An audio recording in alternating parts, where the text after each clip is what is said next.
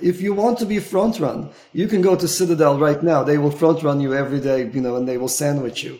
So L2s give you the exact same experience. The sequencer will cause the MEV to be awarded to a set of actors that are beyond your control. And it's not the Ethereum thing underneath is just a sideshow. You are really beholden to whichever L2 that you are actually using. And that fractionalization, that division of capital, that division of liquidity is not a good long-term vision for any chain.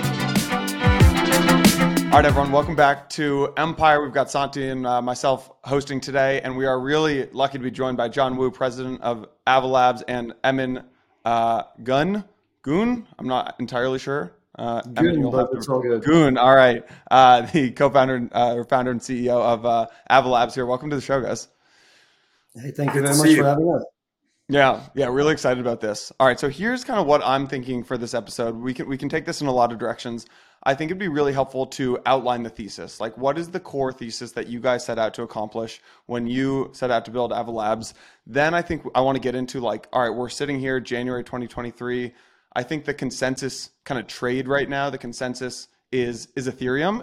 And there's some other narratives kind of going on, which is Cosmos, like some other L1s, some L2s. And I want to see where you guys kind of see yourself fitting into that. Then we can get into some of the things you've built. John, you've been pretty influential leading partnerships with folks like KKR. Emin, I know there's a lot of stuff on the technical side that's really interesting, but I think it'd be helpful. Let's just start very high level. Can one of you outline the core thesis for what you're building? Sure. So when we started out, I think it was very, very clear to us that blockchains were on the verge of being able to support the digitization of all of the world's assets. That's the central goal that we built Avalanche for from day one. And it was very clear to us that there was going to be absolutely no chain in existence, no single chain that could conquer this. So from the ground up, we built a system that has an architecture that allows anybody to create their own chains within the framework provided by the underlying system with their own rules, with their own virtual machines. So Avalanche is a multi-virtual machine, multi-validator set, kind of an infrastructure for those of you who are tech savvy. If you're not tech savvy, what this means is the number of transactions per second, the capacity of the system is infinite. The finality is the fastest of any chain that is truly decentralized. So this is the system uses a consensus protocol that's unique and is the fastest of its kind, and so it finalizes transactions in about the blink of an eye, in about 1 second, and it's flexible. And one of the most interesting things about this flexibility is it can allow for compliant issuance of coins, compliant digitization of coins. And once again, the goal was to take the 700 trillion worth of assets out there and provide the right infrastructure, both technically, legally, from a compliance perspective, from every perspective you could imagine, that could absorb that growth that was going to come towards blockchains. So that was our mission. And it differs very much from systems like Ethereum, which are a single chain system, from systems like Bitcoin, which are a single asset system. So this is a chain built from the ground up for supporting a multitude of very different kinds of assets. Jason, when we knew each other from a while back, even before Avalabs, I was running that team that was trying to tokenize private securities. And while doing that, even though it was mechanically possible, regulatory wise, we had the right licenses, the technology back then, it was just really Ethereum, wasn't there. And I was super excited to see, Gun and his team actually have the best technology that was there. It could really scale. It can really tokenize the world's assets. And that's where we're headed towards. So I think you guys nailed the early thesis, which is that like these monolithic blockchains weren't going to be able to handle the world's compute as the world's compute moved onto a blockchain. I think you nailed that thesis.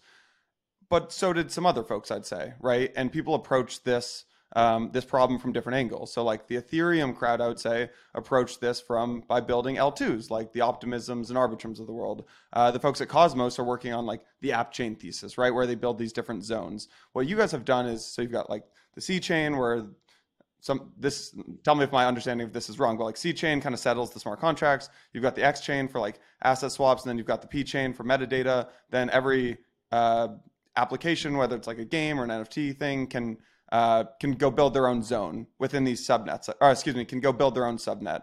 So maybe can you explain like why you think the subnet strategy is the right strategy here? Sure. So, in a nutshell, the reason why the subnet strategy makes sense is that the subnets provide a uniform architecture for everybody to plug into and to cooperate well together. So think about your L2s. Think about any other discombobulated design where someone says, I'll give you just the base. You do whatever you like on top. What's going to happen in those cases, I've been saying this for a while now, and we're seeing exactly this play out. First of all, the technologies that that direction, that vision is yielding are not decentralized. People end up building highly centralized L2s. Those highly centralized L2s are no better. They do not carry over any of the inherent properties of the layer one underneath. They're not censorship proof, for example. And they award all MEV to a single actor. They end up essentially recreating the traditional world that we have with people front running, etc., in the blockchain system.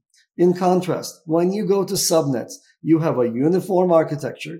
Yes, anybody can create their subnet, and all of those subnets they provide the same API. So when it's time to interact with a subnet on Avalanche, it's very similar to interacting with any other subnet. Whereas with layer 2s, every layer 2 is unique and different. So that uniformity is key to adoption and key to interoperability. And we also provide the warp solution for messaging between subnets. So you don't have to have everything replicated on a subnet. You can do your unique things on your subnet and rely on the services of an existing network, an existing chain, when it's time to do swaps, when it's time to connect to the real world, when it's time to connect to exchanges and so forth. So that's at a very high level the biggest difference. That is, we provide a unified architecture for people to do any kind of a flexible thing they want, but regardless, maintain the same APIs, the same interfaces for applications. It's a technical advantage that Gun and the team have built that's really eloquent, I would say. From a business perspective, the developers and the application developers that have come to us, they love it because it's actually a blockchain. I mean, every blockchain should do like probably 4 things. It needs to execute, it needs to settle, it needs to have a consensus registry, and it needs to have data availability. When you're dealing with the L2s, they don't do all of that. A subnet, you get all of that. And that's very attractive to a lot of business partners.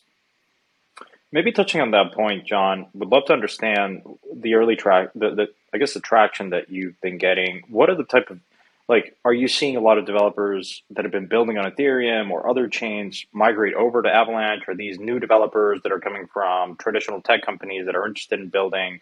And then touching a little bit on the use cases that you're seeing emerge that are getting most traction in Avalanche. So the first answer is both. And, people have realized you can't batch all the stuff into one blockchain. And that's the beauty of the subnets. It allows developers to have their own execution environment.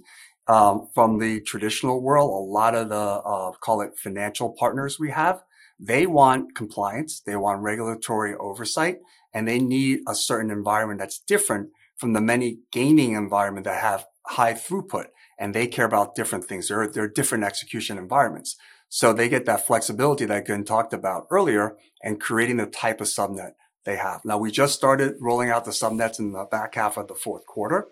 There's about 6 or so live on the mainnet, and there's about 100 that's in the pipeline for this year. So it's a super exciting year for subnets. I guess really curious if you could expand more on when you say kind of regulatorily compliant. As we all know, regulation is becoming more of a central theme and going to become more important. What are the key properties that make you more regulatorily compliant that would make someone like a KKR or a Deloitte want to build on Avalanche versus go and build on Ethereum? I'll give you a simple answer, but in reality, it's not a simple thing. It's very complicated. It depends on the asset, depends on the type of players involved, depends on the jurisdiction, whether it's US or overseas. So there's so many different configurations, and this is what's important about the subnet. When you want to roll something out for a payment purpose, or you want to roll something out for a security or an asset that you're tokenizing, you have different requirements. And it's not that as simple as just doing KYC, AML, at the smart contract level. we allow them to choose the validators at the network layer and the validator level. So they are more comfortable with the other players that are in this system. So it allows them more freely to do things. Is that just the 2023 version of what we saw in 2017 with like enterprise blockchains, these like private blockchains or permissioned blockchains, I guess you want to say? That's different because those are private blockchains. Here, one of the great things that frankly a KKR or one of these large asset managers like is that at some point when they're ready, it can have an easy gate opening, so to speak, or an API into the rest of the permissionless world. That flexibility is what they really like. Guys, I actually want to go back to something that Evan was saying. So this original thesis, I get what you're saying that like L2s are not composable. Like something built on Arbitrum cannot talk to something built on Optimism too easily. But if you look at, again, like I think that the app chain is kind of coming into, is like really in the narrative right now. I think a lot of folks are building on Cosmos because of that reason. Is that kind of where you took this thesis from, or is that where, like what Cosmos has done with interoperability between the zones, is that what you're talking about when you mean like composability between networks? You could say that what Cosmos is doing is very similar to what we're doing. There are some huge technical differences, but Avalanche was in the making when Cosmos was in the making, so I don't think anybody copied from anybody else. I think what you're really seeing at a high level is that there was sort of the blockchain version 1 with Bitcoin, single asset, single chain. Then there was blockchain version 2 with Ethereum, which is multiple assets, a flexible infrastructure, but still a single chain. And now you're beginning to see about 3 chains, which is Avalanche, Cosmos, and Polkadot. They're all about being able to support multiple ways of building chains. And they have technically very different architectures, and they face very different limitations as a result. But we are the most flexible of these, of this version 3 of blockchains, the latest, greatest wave of blockchains. Jason, it's like this. When this cross-chain interoperability is fully capable, right now, warp messaging is beginning, as Gun said. A lot of these chains, whether it's a gaming app or whatever, in the subnets, they will ultimately have access to the large DeFi ecosystem of Avalanche. That's not possible just an app-specific chain like Cosmos. So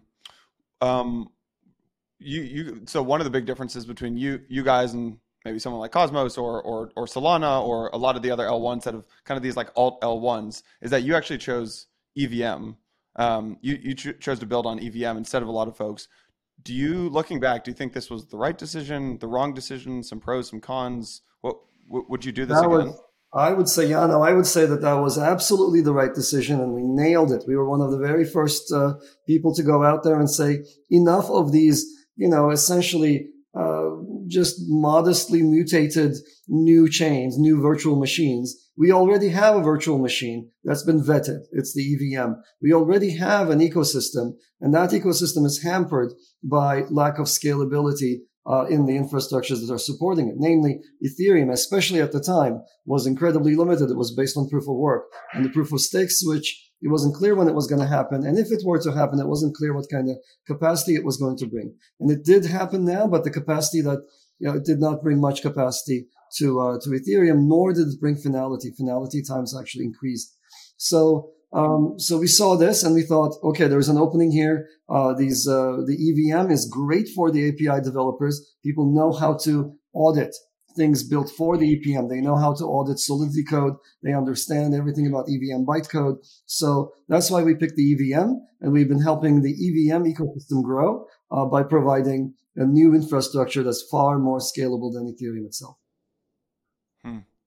Where do you see the role of Avalanche in, like, I think there are 2 things that are going to be big trends in 2023. It's L2s are going to continue developing, and then you've got these like ZK EVMs. So I guess, I think demand for block space seems to be getting filled by, right now at least, like new tech on ETH. So I'm curious, like, why, if I'm a developer building something new, like, why would I choose to build on Avalanche versus you've got the liquidity, the security, also like the brand name of ETH and their L2s. What is that argument?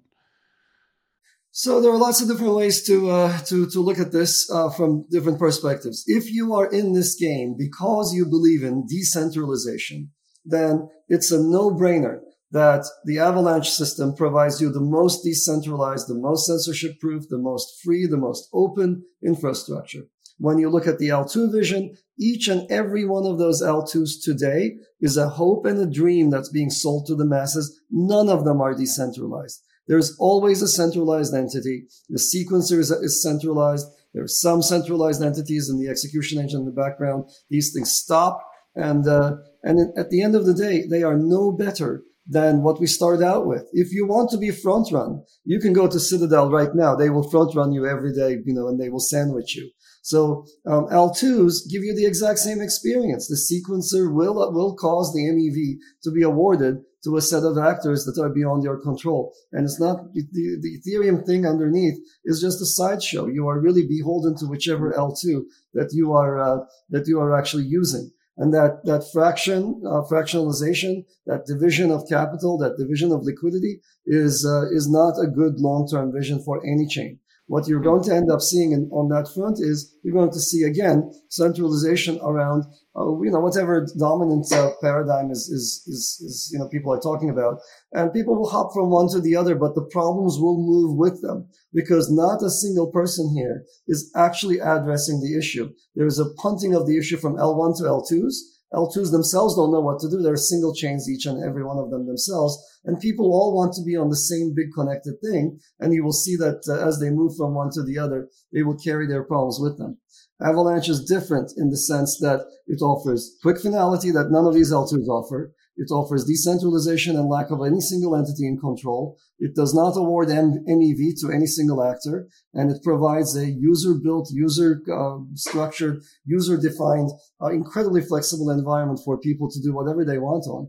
And so I think that a combination is quite a winning one because there's nothing like it in the L2 world. And I will say this. There's a huge, I think you guys as technical people, you should actually you should be one of the main people to remind everyone that the L2 vision and the L2 reality are miles apart, that this is a game, this has become a game of as you well know, L1 founders constantly holding a carrot in front of a big mass of people who demand certain properties, but never delivering that carrot. There's like no shortage of L1s, as you know, where there's going to be a new paper, a new system, a new release that will bring us that coveted feature of decentralization or high TPS or what have you.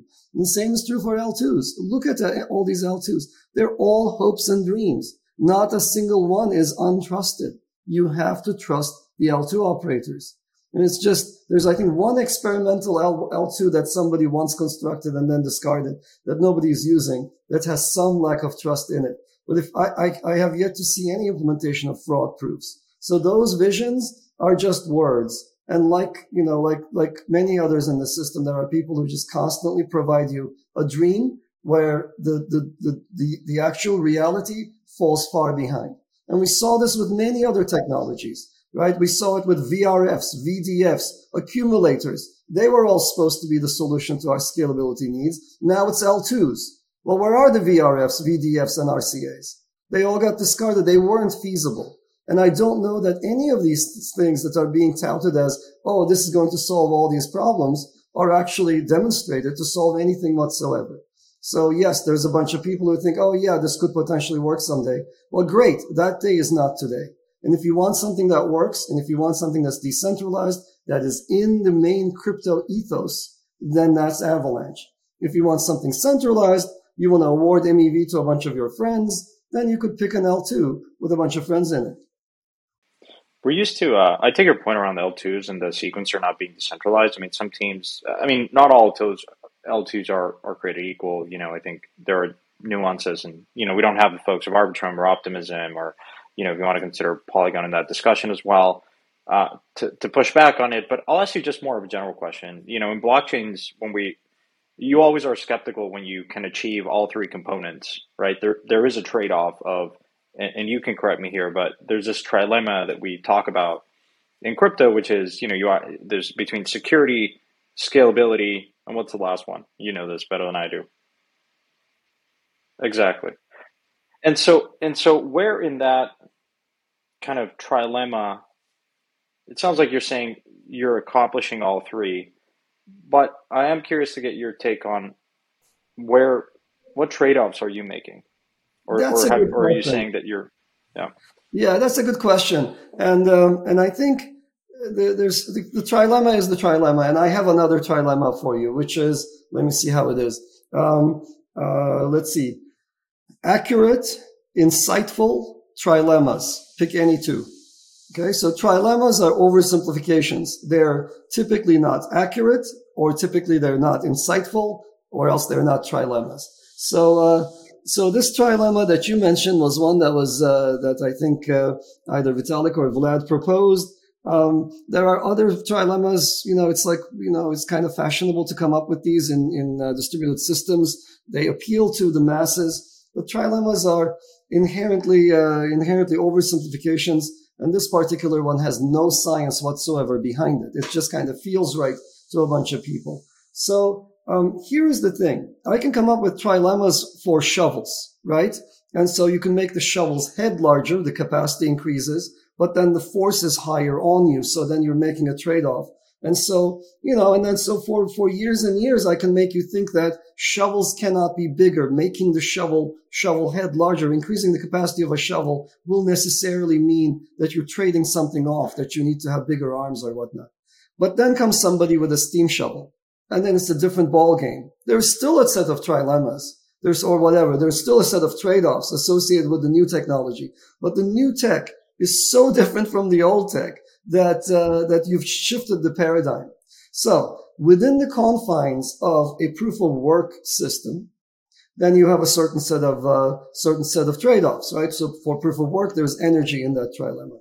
Within the confines of a proof of stake system that's using old school consensus technologies, then the trilemma you mentioned makes sense. If you're using classical consensus, if you are using, let's say, Tendermint underneath you, or if you're using signature accrual, like Ethereum 2 is using signature accrual, if you're using one of these technologies, then yes, that little triangle that you mentioned applies to you.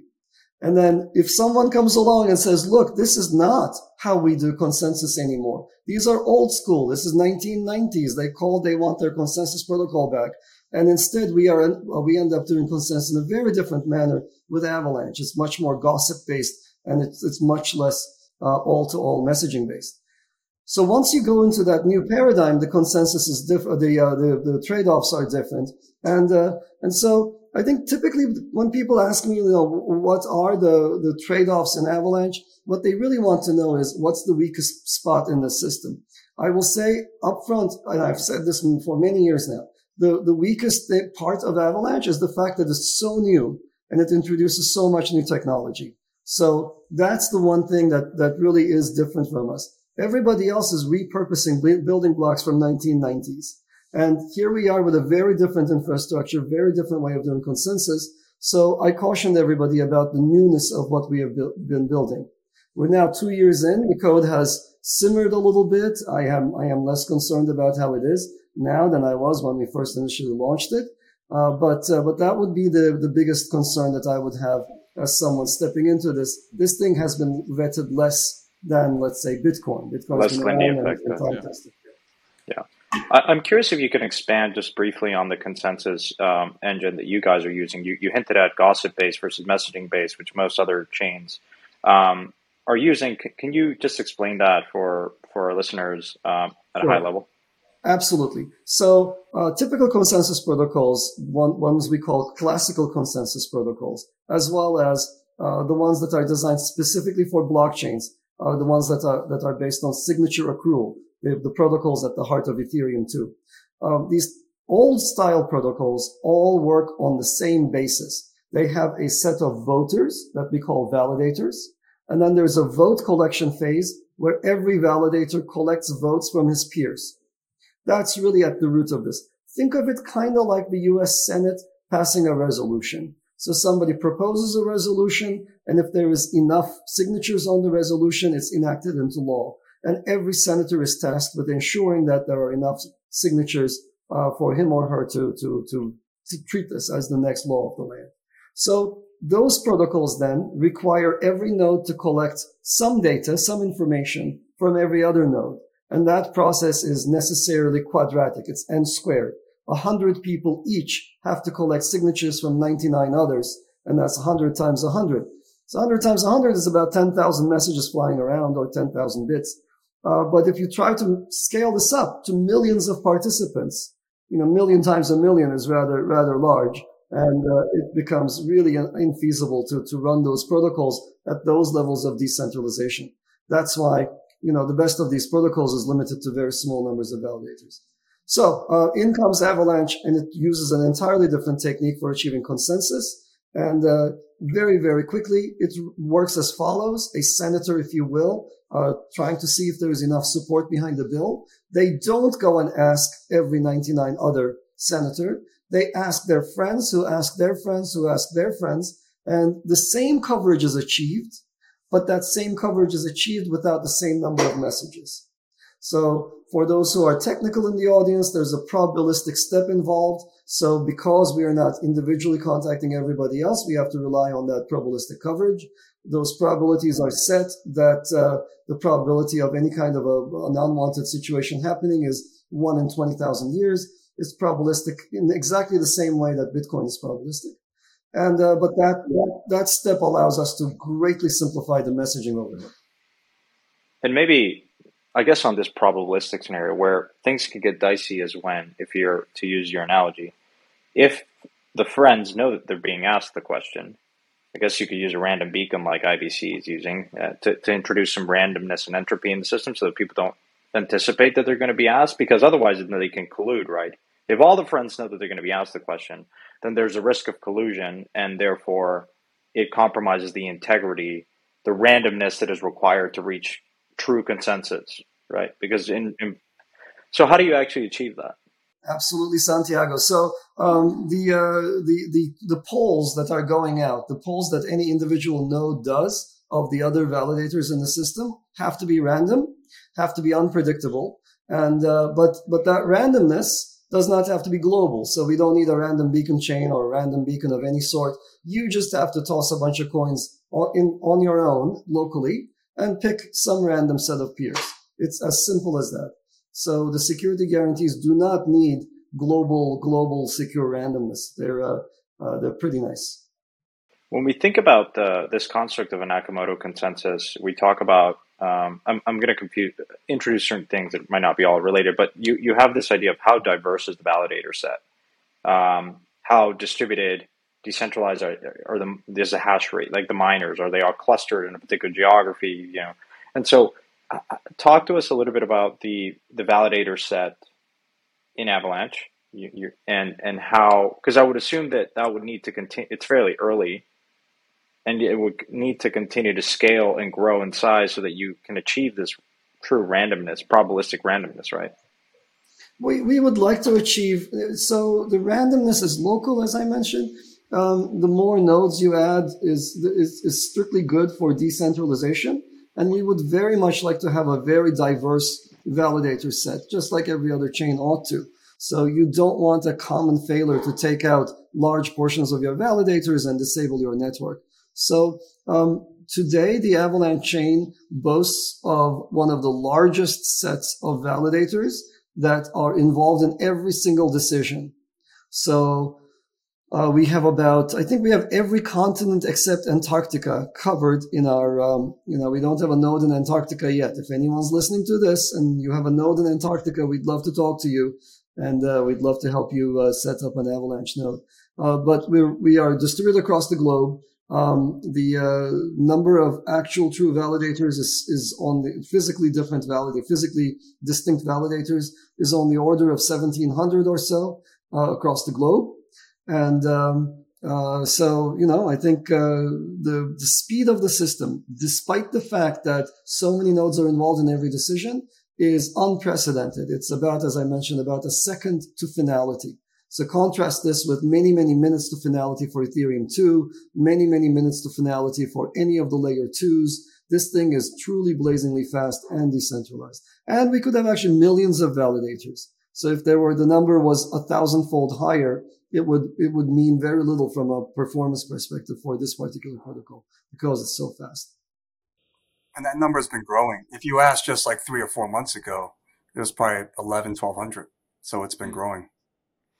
I like hearing both you guys talk about Avalanche because you are highly convicted that you have the right that you are going down the right path here. And Em and I think that's pretty obvious by your tweets as well. But there have to be some things that you both have learned from looking at other networks, right? So like one thing that comes to mind maybe is staking, right? Like I remember you used to have to stake, I think it was 2,000 Avalanche to validate a block.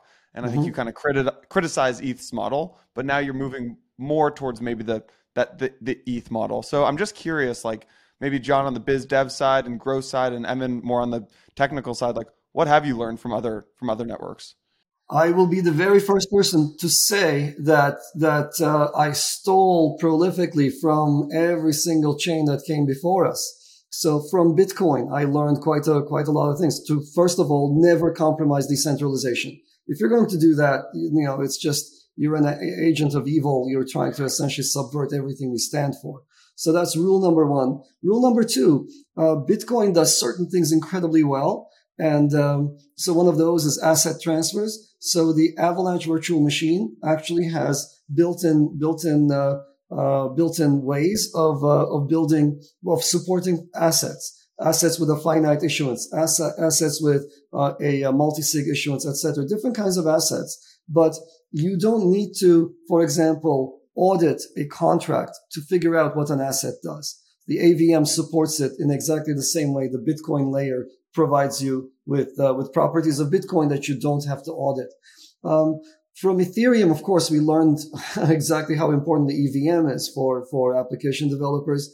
And we, of course, took the flexibility of a Turing complete scripting language. And in fact, we took EVM itself. From Waves, Waves was a system that did proof of stake earlier than many others. They were using one of my protocols that I developed when I was a professor. From Waves, we took a bunch of ideas about supporting different asset types as well. So I'm going to stop there. There are many other technical ideas at the lowest levels that we took from other chains. Lots and lots of kudos. Like we rise on the shoulders of other people who came before us. So I think what we try to do is provide the best of all blockchain science under one cover. John, do you want to take over on that? Yeah, I do. It's not just, I'm sure people are building upon what we've learned from others and continue to try to improve. And that's what technology is all about. I think there's not just like ingenuity at the core engineering level, but the way Gun has set up the architecture is also brilliant from what he's learned collectively, not just on the blockchain, from technology in general. I mean, when I think of the XCP chain that you talked about earlier, Yano, it's actually very brilliant in the sense that you're segmenting operational risk. Each one of those things are doing specific functions so that if something goes down, it doesn't completely stall the entire engine. And it's almost like taking a page out of risk management and how to do that. So it's not just the actual learnings, but it's also the thought that's to make the learning improve the end result going forward. I want to go back to something that you, Emin, said as your opening kind of statement, which is this idea of being truly decentralized. Perhaps a lot of the listeners now, last year, Solana was in the limelight in many ways. Now, not so much. I'm curious how you would compare yourself to a blockchain like Solana, and if you're seeing a lot of activity poured over from Solana into Avalanche, just given everything that's going on. Yeah, good question. So Anatoly has done a fantastic job of engineering a fast, single chain, single purpose system. That's what Solana is. It's custom built for a small set of use cases, but it's designed so well, it's engineered incredibly well for those use cases. Now, what are those use cases? They tend to be around for example, as you might know, if you're a actual deep Solana user, that transactions are limited in size, because if you made them really big, arbitrarily big, for example, like Ethereum and others try to do, then suddenly your packet size gets bigger. All of a sudden, the types of things you have to do become much more complicated. And Solana gets its speed from cutting those corners, and it's got this super well engineered vehicle. for supporting a single chain kind of a system with some but not unlimited flexibility. So that's how I would characterize Solana, and they built a fantastic community. And what we're seeing now is a bunch of crossover from people who realized that what was going on behind the scenes with FTX and Solana. I think it's pretty clear by now that there was some manipulation going on there. So as those people look for other venues, Avalanche is very appealing to them. And so I would say the difference between us and Solana is this. We are theoretically on a different foundation.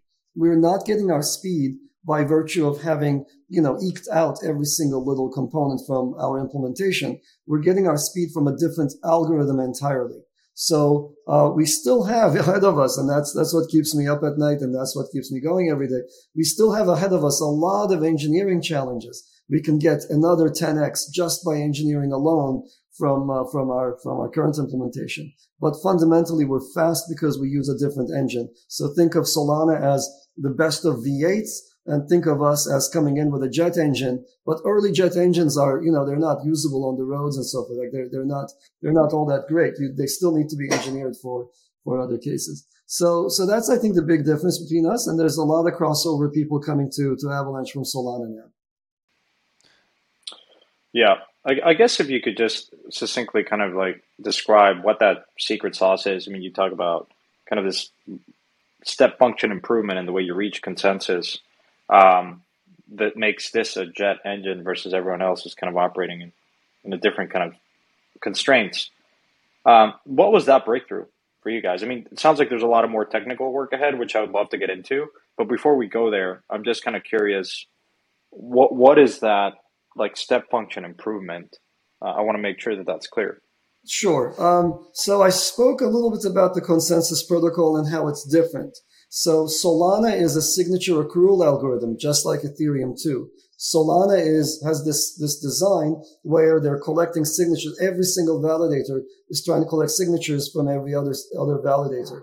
Now, Anatoly talks a lot about, making all-to-all communication go fast, but he's at the end of the day doing all-to-all communication. And those nodes have to each be very, very fast and very beefy for that system to work well in perpetuity. So, and in fact, that's why they were having all those issues. In fact, that's half the reason why they were having all those issues. The other half the reason they were having issues is they ended up building a whole lot of bad feedback loops, if you will, where if something went wrong, then things cascaded. Case in point, if a Solana node was slow, then all of the transactions that got sent to him for creating the next block would have to then be sent to the next node. And if the system is under a lot of load, this creates a bad situation where if one guy is slow, then suddenly the next guy gets twice the load that he normally would get. And then that cascades from then on. And if that's kind of continuing, then these guys suddenly have an enormous load bubble that slows down their production. And suddenly, you end up having a Solana outage, etc. So there are a couple of things that are going on here. First of all, do not build systems with bad feedback loops. Second, make sure that the algorithms that you use underneath the covers are fast. And as I mentioned, I'm not going to re-describe the consensus protocol, but if you want that step function difference, Solana is trying to collect messages from a certain set of nodes, whereas we are not. We are trying to collect responses from a very small number of nodes. They're collecting cryptographically signed signatures, which means milliseconds of signing overhead, whereas we're collecting secure bits over a secure pre-authorized line. So our process is a lot faster compared to what they have to do. And so these all add in. But as I said, there's a lot of stuff that they're also doing that we're not doing. So they do a couple of things with their database management that we are not doing. They end up dividing their data into a hot and a cold section, and the archival data they're essentially, as far as I understand it, there's no way to get to it. Like you can't actually validate their chain starting from Genesis all the way to the end because the archival data is not, at least API wise, not accessible. Whereas we are sort of more like a traditional blockchain. Everything is there. Anyone can authenticate from Genesis Vertex on down to today. I'll add to that. I mean, depending on when you ask that question in 2020, 2021, the applications and the developers love the fact that there was instant finality. Love the fact that there was a great bridge, very seamless, the best bridge in the system that can move assets from Ethereum back and forth easily. They love the fact that, frankly, from a community perspective, the DeFi ecosystem grew tremendously and there was network effects there. I think if you ask that question back then and today, another variable is that the chain never goes down. It's always been on.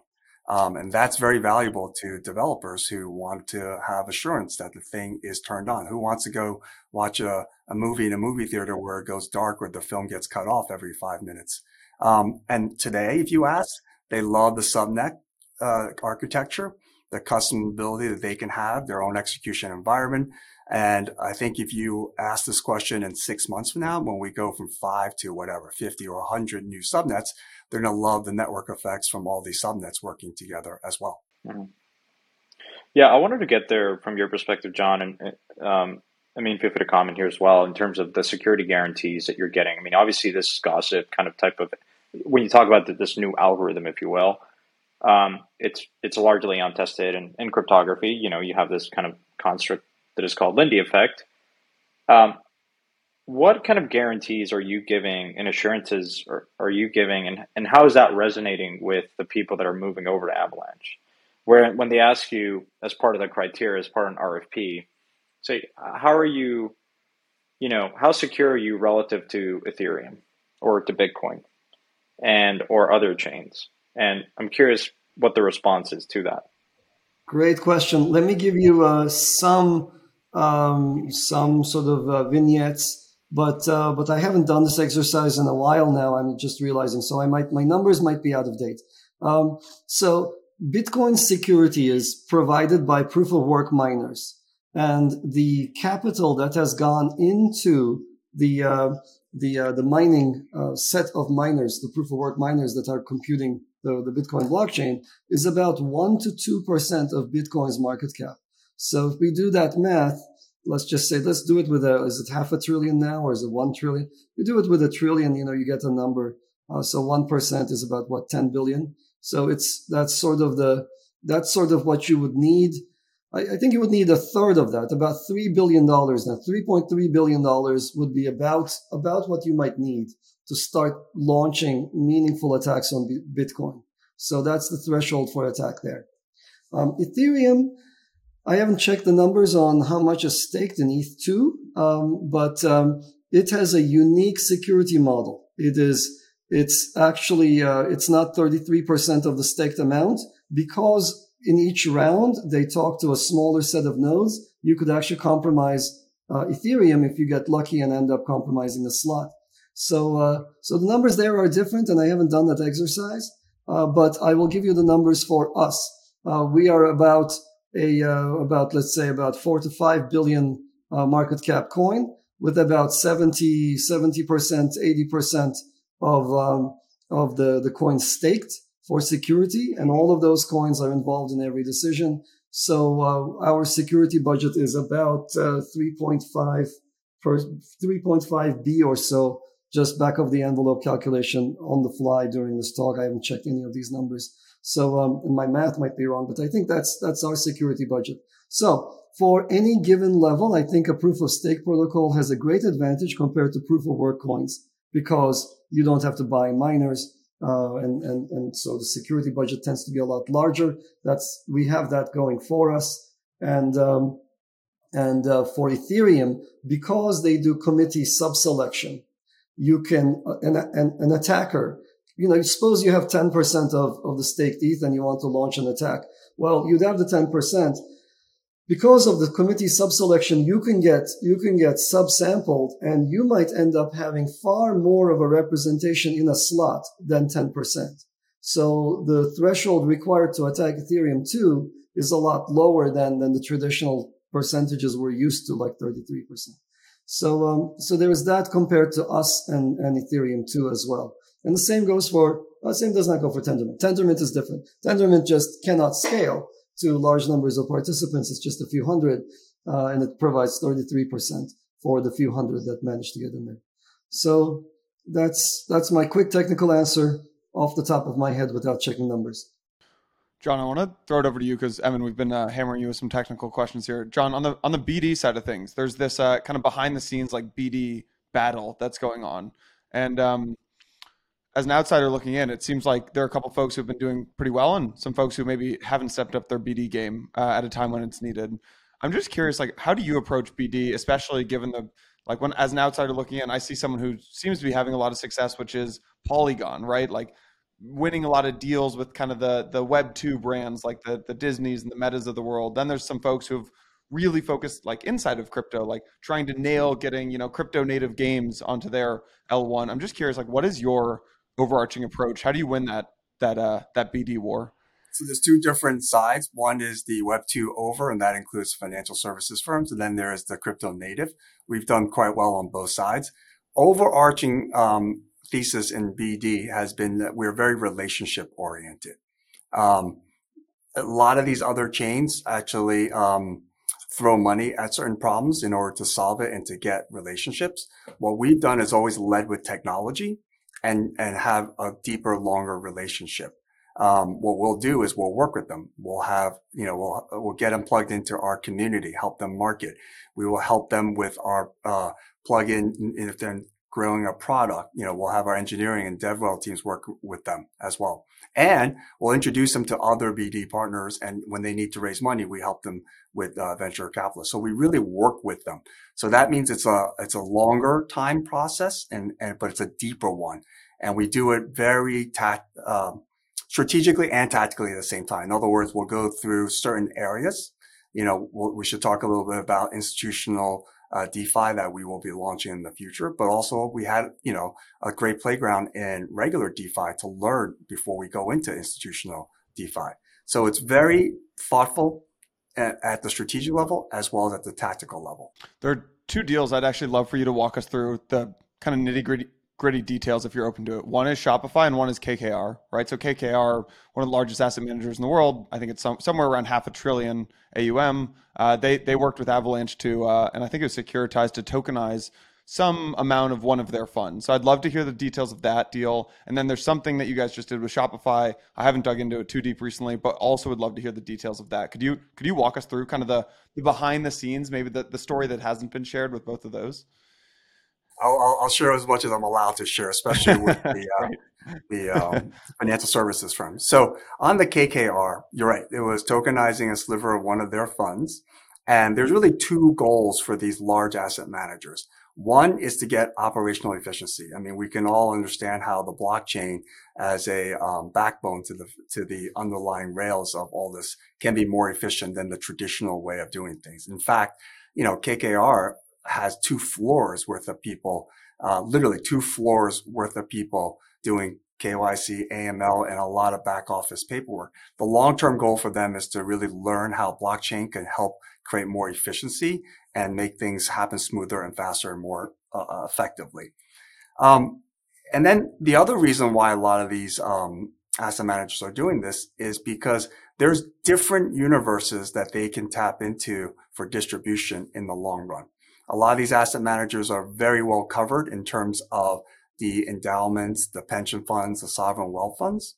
But there is a large growing group of, call it, qualified purchasers as well as accredited purchasers. So, some of these people have put together numbers close to 70 trillion of accredited and qualified that someday may want to go direct and buy some of these funds, in a different way than they currently do, paying fee on top of fee through intermediate distributors. So that is the trend I think you're going to see a lot more going forward. More asset managers trying to A, learn how to create back-end operational efficiency, and B, figure out what that distribution ultimately can be in the long run as these products become more common. It's no different from I remember my parents telling me in the 1970s, you bought mutual funds instead of buying stocks because you thought it was too complicated. The cost was too high and you didn't know if this was a good company to buy or not. Over time, you said, well, you went to the Peter Lynch School of Investing, buy what you buy, literally buy stocks that you buy personally in consumer products. And the product is good or the service is good. That will happen over time with funds and private securities as well through blockchain technology and the tokenization of assets. On the Shopify deal, we're very excited about that. That's the very beginning of a longer relationship. Right now they're doing NFTs through another payment mechanism on Avalanche, but that is just the very beginning of what we're working on. In fact, I have calls set up with them to further that partnership going forward. And John, maybe I'm curious in the vein of, you talk about how Avalanche is more kind of makes it more comfortable from a regulatory perspective, and I'm curious. I'm sure you have a ton of conversations with other folks like KKR that have said, you know what, I'm not ready. I don't want to do it just yet. Can you maybe quantify the impact that FTX and other collapses of last year and in recent blockchain history have dissuaded and kind of set back your BD efforts? From an institutional perspective, listen, I think it's obvious, with what's happening, there's a lack of trust in the space. So that's paused a lot of these deals to move forward. I think, I don't have to tell you that, it's pretty obvious, but it's a pause. Activity is still happening. I mean, even after KKR, Apollo is raising a tokenized fund. JP Morgan is continuing to do JP Morgan Guardian as well as a JP Morgan coin. We are still talking to a ton of asset managers as well as other traditional financial players. Maybe it's a little slower now, but it's still continuing. So sure, it's it's a speed bump, I would say, is the right way to characterize it, but we have to work through it. How real is it this time? Because of course there's us that have been around for a while that have seen this movie in 2017 where it became fashionable to use the word blockchain in public, 10Ks to, say, hey, we're being relevant. Where it sounds like you're getting traction a lot on the financial front. Are there other verticals where this is real, and what can we expect? So let's finish the first part of that question. Yeah, I think why don't go there first? This is a lot different than the other cycles. I think with this FTX situation, every traditional financial services firm now is waiting for the rules to play itself out, and because they don't want to do anything that may be deemed, not compliant, just because the rules have not been properly laid down. But we're seeing in Europe with MiCA, and I think MiCA's done a really good job, and it's at the final edges of it, where they actually classify different assets into different buckets, and I think that's key. We need to do that in the U.S. So in a weird way, in the medium term, sure, the FTX thing has hurt the short term, but in the medium term, if we can have more certainty in regulation and rules, it will actually accelerate in the medium term because banks and financial services firms will have more clarity. In terms of other areas, and part of the reason why we're working with Shopify, there's no doubt that consumer areas where there's less regulation and things that could be tokenized faster. So there's reasons to do things over there as well. But the real issue is when it's easier, there's less value created by just tokenizing things left and right, especially like an NFT. But when you can actually rewire the financial services engines that has been created over 100 years, there is a lot of value that you can create. So John, maybe we should add to this the fact that every time you and I talk to a Wall Street firm, they already understand the concept of a digital asset. They already understand the concept of issuing tokens. So that is qualitatively different, Santiago, as I'm sure you'll remember from 2017. So different. So every time I talk to them, I feel great. And it's not just the financial people. They tend to be the savviest ones, of course. But it's also the gaming companies are now coming on board. And we have a bunch of games already launched on us that are doing more transactions per second. They were doing more transactions per second than Ethereum. And so they're very popular. They're already gaining traction. And there are many other games to come. I think that segment is another one. The NFT space is strong, as you know. It's kind of inward oriented. It's the people who do that are people who are already savvy with blockchains. So I'm not sure if it's expanding, but it's a different kind of crowd too. But in any case, that's an exciting crowd and an exciting use case. And there are many other real world assets that want to come on board, that want to be digitized, that people have in their possession. And in the post-pandemic new economic order, I think there's going to be more of an impetus to get those digitized, to get them offered to the globe with great reach, with all of the benefits of having a blockchain underneath. So we're exploring these. It's such an exciting time, if you ask me. I think we can all agree that there's been a collective effort of the industry to educate a lot of people. So fast forward a year or two from now, you have hundreds of subnets. You know, I think you recently announced this WARP messaging system feature, if you will, this sort of communication protocol between subnets. I'm curious. When we think about scalability, at least in the construct of Ethereum and other chains, we talk about composability breaking a lot. Can you talk about this communication between subnets, the efficiencies that you might have, and in the context of composability? Absolutely. So what Warp does is it allows any two subnets to send messages or to do invocations across subnet boundaries. So I might have a US-based asset, and I might have a subnet for it, and I don't know, maybe it's real estate, etc. You might have another asset that's, let's say, EU-based. You have a different set of validators; they conform to EU law, and etc., etc. Now we can trade those two things for each other using Warp.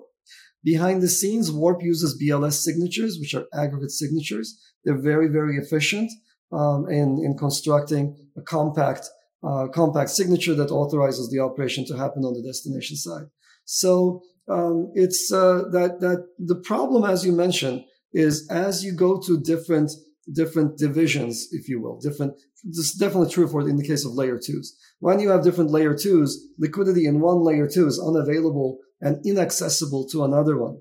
Well, with Warp, you end up having a subnet that's able to essentially invoke messages across a subnet boundary. It's not like invoking a message in the same subnet in the sense that it's not synchronous. I can't say, go do this immediately in one transaction.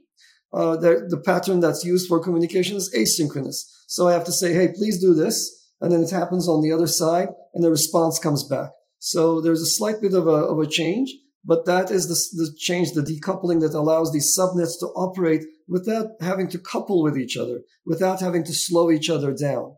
So that in turn allows us to get enormous speed ups by creating this structure. So that's sort of what Warp does. Warp is really great because it's a very lightweight solution. Some of the messaging solutions elsewhere is not this lightweight. And part of the reason is because, you're staking on the P chain and therefore the registry is there, and it makes it a lot easier than some other, messaging solutions where you have to go through a more rigorous process. What does this actually enable though, that you're not able to do now? Does it just, my understanding, and tell me if I'm wrong here, it allows applications to publish information to the C chain once, and then that kind of makes it immediately verifiable on any subnet on the Avalanche network. So for example, you could have like a Chainlink feed on the C chain that can get pushed downstream to any subnet on the network. So it's kind of published once, like distribute everywhere. Is that the major application, or am I totally missing something? No, that's one of the cases, but let me try to distill it for the audience. So if you have a single chain system, everybody who uses that chain has to be coupled together. And if you are using it for your app, then you drive the fees up and everybody else now has to pay high fees. So there's no isolation. And if Santiago has enormous load so that the system is slowing down, then the performance of the system will drop down as well. And that, of course, creates, again, lack of performance isolation. So fee isolation isn't there with a single chain. Performance isolation isn't there. When you have a subnet, then you can have a particular DApp, a DEX, for example, on its own chain. And the fees it pays for its performance, its activity, are decoupled from the main one. So if you end up having, you can have a subnet dedicated to a DEX. So Trader Joe or Dexalot can have their own subnets so that the people can, whoever wants to use them can pay tiny, tiny fees. If you want to have a subnet dedicated to Chainlink feeds, well, then that can proceed at very, very low fees. and people can import information from those subnets.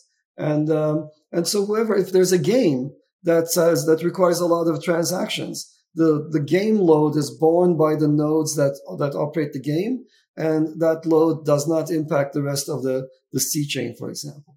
So those are the use cases. A couple of use cases. There are many others, especially for enterprises. There's a thread on Twitter. I got to give this person a shout out. Kingsley. I don't know, some account, but it was like all the bull arguments basically for Avalanche. It was like Avalanche scales through L1s. They support NEVM. They support their Avalanche is interoperable. Avalanche is decentralized. Avalanche is performant. Avalanche is cheap. Avalanche is reliable. Great thread. I'm sure you guys would like it. Now, they also had some bear arguments at the end, though. They said some of the main, one of the main obstacles right now is governance, which is, they said a couple of the main drawbacks were a wallet, but you guys solved that with Core. Communication, which you for subnets, kind of like IBC, but you just solved that with this AWN thing that you're launching. It sounds like one of the main drawbacks now for people in the community is on-chain governance. So would love to hear what your plans are for on-chain governance this year.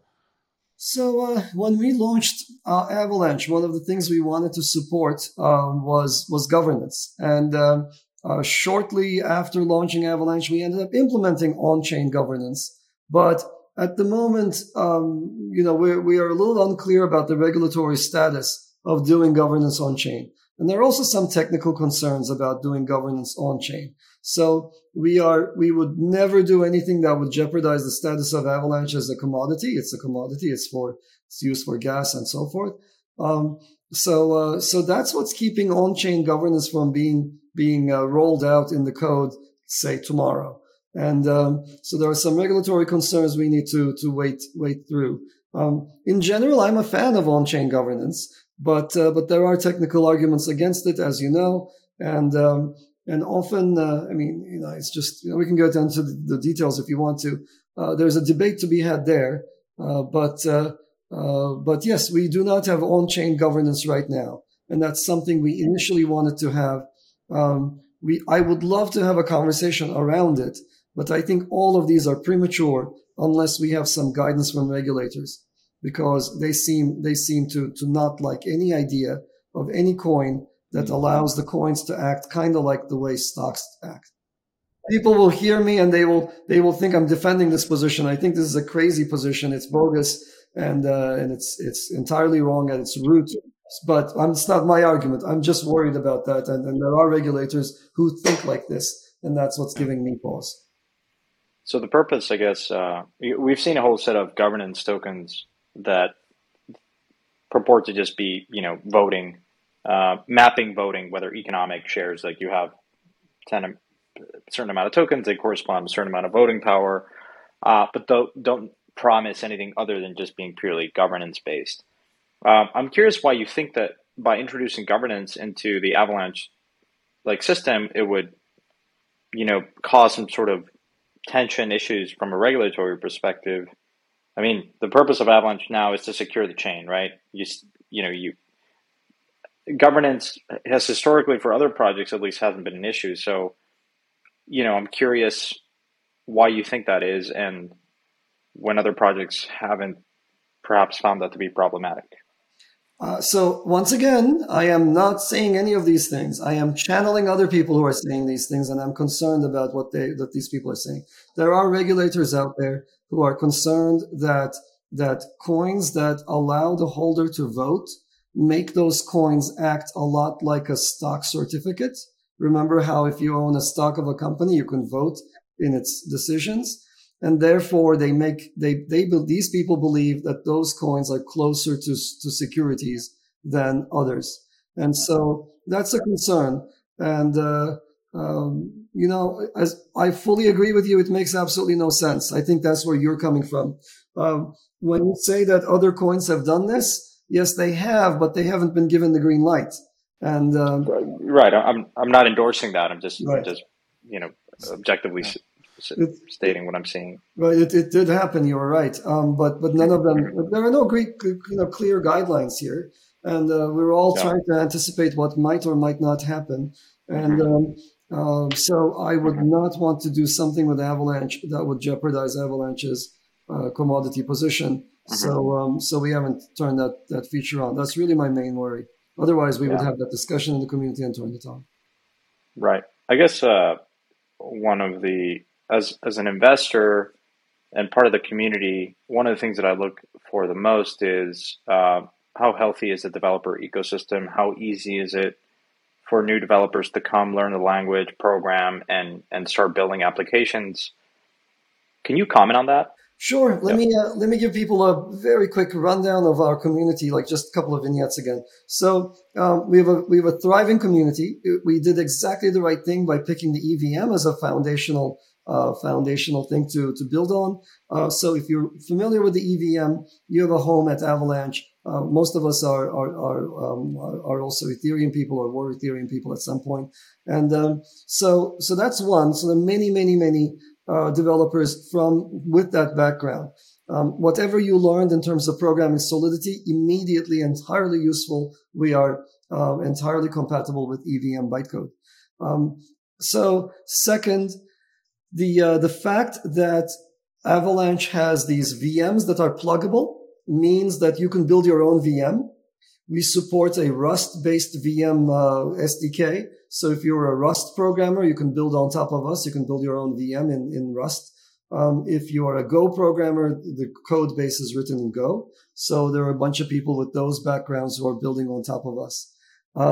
When it comes to high-level dApps, all of the blue chip dApps that you are familiar with, maybe save for Uniswap. Uniswap, I don't think has come on to us yet. But all of the others, Aave and others, of course, are all on Avalanche. So you will find a bunch of ready building blocks. There's everything you might imagine, flash loans, etc. There are lots and lots of dApps that support these. So I think it's a very strong community. Qualitatively speaking, our community is younger. So the Ethereum folks have had a lot of time to simmer, and we've attracted, I think, the next wave of bright young minds who really like the tech. And so they're not as crypto savvy, and it is what it is. And I think they're just sort of now finding their footing with the incredibly powerful infrastructure underneath them. A lot of the innovation in DeFi has been happening on Avalanche. When Ethereum fees were insanely high, Avalanche was ticking along at like 50 cents a transaction or $2 a transaction at its peak. At 250, I was getting hate messages, and then we did a bunch of optimizations that allowed everybody to, that allowed the system to run a little faster and got the fees down again. So overall, we've had a lot of people come on to us. Oh, if you are looking for stable swaps and so forth, the most efficient are found on Avalanche. I think even better than the best on Ethereum. So take a look at the community. It's, whatever you might have in mind. Lots and lots of gamers are coming to us. There are lots of games that are building their own subnets. John, am I missing? So it's not just DeFi. I would, for the newer people listening in, I would invite them to come into the Discord channels. I would invite them to go to the Avalanche Developer Conference in May.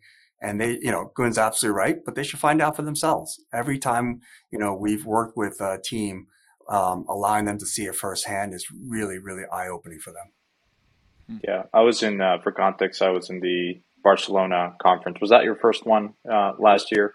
And That's right. Was pretty impressed with the cohort, and it sounded like a pretty diverse set of teams.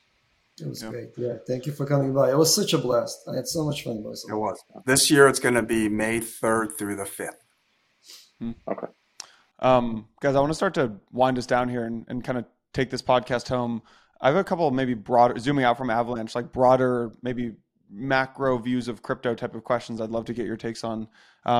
Maybe for both of you, I'm really curious to hear your take. There's all these new L1s launching, like the Aptoses and Suis of the world. There's still Solana, ETH. There's these L2s. There's Cosmos, obviously. How much room do you guys think there is for more L1s in a big multi-chain future with several different L1s? Or do you think that the future in the next couple of years, we're going to see liquidity concentrate on just maybe one or two or maybe even three chains? So let's go back and talk about how we defined a blockchain earlier. You have to execute, you have to settle, consensus, and have data availability. So a lot of those L1s you just mentioned, they're really not a blockchain, a fully functional blockchain. So we need to separate the conversation slightly. For people who really want a fully functional blockchain, you have a different construct in the subnet. Now, for us to see the call it the crypto ecosystem develop with all of these other rollups or whatever you want to call it. Reality is the more we can get involved, the better it is for the whole space. Right now, there's still very few people in crypto, developers in crypto relative to developers in Web2. It's just a small fraction. I think whatever gateway they use to come in through Avalanche, through others, it's okay because ultimately, we've seen a lot of developers start elsewhere, but ultimately also land on Avalanche when they want to try out and go multi-chain. So I'm going to be a little bit more pointed. Let me just say this. You don't say it. The world, the world does not need another virtual machine, right? It's another general purpose virtual machine. The EVM, is it the ultimate? No. Would I do it differently? There are many micro decisions taken in it that I wouldn't have taken them that way. I would have, for example, come up with a native size for operations that's a lot less than 256 bits, et cetera, et cetera. There are a lot of things that I would have done that would have led to a far more efficient virtual machine, but none of those matter. So the Aptoses, the Suis of the world, I don't think they really represent any kind of a material increase in our capabilities. Whatever they can do, we can already do with the EVM. So I could see the case for a Tezos-like approach because a virtual machine that allows you to reason about applications would be an interesting one. But these new things are not those. And what I see happening here is that people saw that we were at a technological impasse, that L1s garnered a lot of attention, and they want to repeat the experience with just a narrative. And just because you have a new system, a new virtual machine doesn't mean you have a new business case, a new reason for adoption. So the world wasn't clamoring for the Move virtual machine. And there are no Move users right now. So I think this is that set of people are going to find that it's not going to pan out. But, who am I to make guesses? So the second thing I should mention is that as we move forward, the technological barriers, the people who actually know how to overcome technological barriers are going to be the ones who win. And the systems that can absorb growth are going to be those that win. There won't be a single chain that emerges as the leader. There will be a set. It won't be a big set, though. It's not going to be 15, 20, set of 15 or 20. There will be new L1 releases. All of these coin distribution events, they're kind of like a self-perpetuating cycle, and there will always be people who are trying to get in early in the hope that they can get out, etc. But a lot of these end up with people holding empty bags at the very end of the day. So I don't really see the need for all of these new L1s that people come in. I hear this every now and then. It's like, I want the L1 premium. I want to collect the L1 premium. Well, the L1 premium is there only for people who bring something new to the table. Avalanche did that. And if you're coming in now in 2023 and you're recycling old protocols and you're just adding, it's kind of like I invented a new hat by putting a feather on an old hat. Okay, well, it's novel. It's a different hat, but it's still a damn hat. At the end of the day, you did not really change anything fundamental. And there's a fellow here with an umbrella. He brought something entirely new to the scene. So I think these plays are kind of asinine. I'm not a big believer in this, like more waves of L1s to come. And I think people will catch on to the fact that every L2 is a cannibalistic thing. It cannibalizes the system it's built on. And these L2s are not necessarily good for the L1s that they're built on. They're all each unique and individual and separate, and they divide the user base. They fracture. So I think in response to these, there's going to be at least the savvy users will want to look for a solution that is more of a large framework that allows everybody to coexist and to take advantage of already built Lego pieces that exist already. Nice. I'll give you guys 30 seconds each for this last final question of the podcast. What are one or two things that you two are most excited about for Avalanche that we should be aware of coming up this year? John, maybe you want to kick it off, and Emin, you can. I'm super excited about the subnet growth on Avalanche and the great pipeline that exists there, and also some of the institutional stuff and tokenizing real world assets. Well, now you stole everything I was going to say. So I'm excited about those as well. Subnet growth is fantastic. Tokenizing new assets is fantastic. The thing I'm super excited about this year is the outreach we're going to be doing to the community. I think our community is supremely nice, has been incredibly supportive, incredibly sweet. and they've brought us to where we are today. I'm going to be working extra hard to bring opportunities in the blockchain space to them, whether it's in the form of educational stuff or career development stuff, connecting people stuff. But in all of those areas, I want the best builders to continue to build on Avalanche, the most innovative technological platform in blockchains.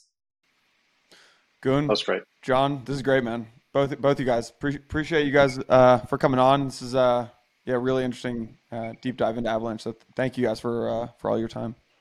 Thank you. A lot of fun. Thank you, guys. Thank you both. Thank you so much.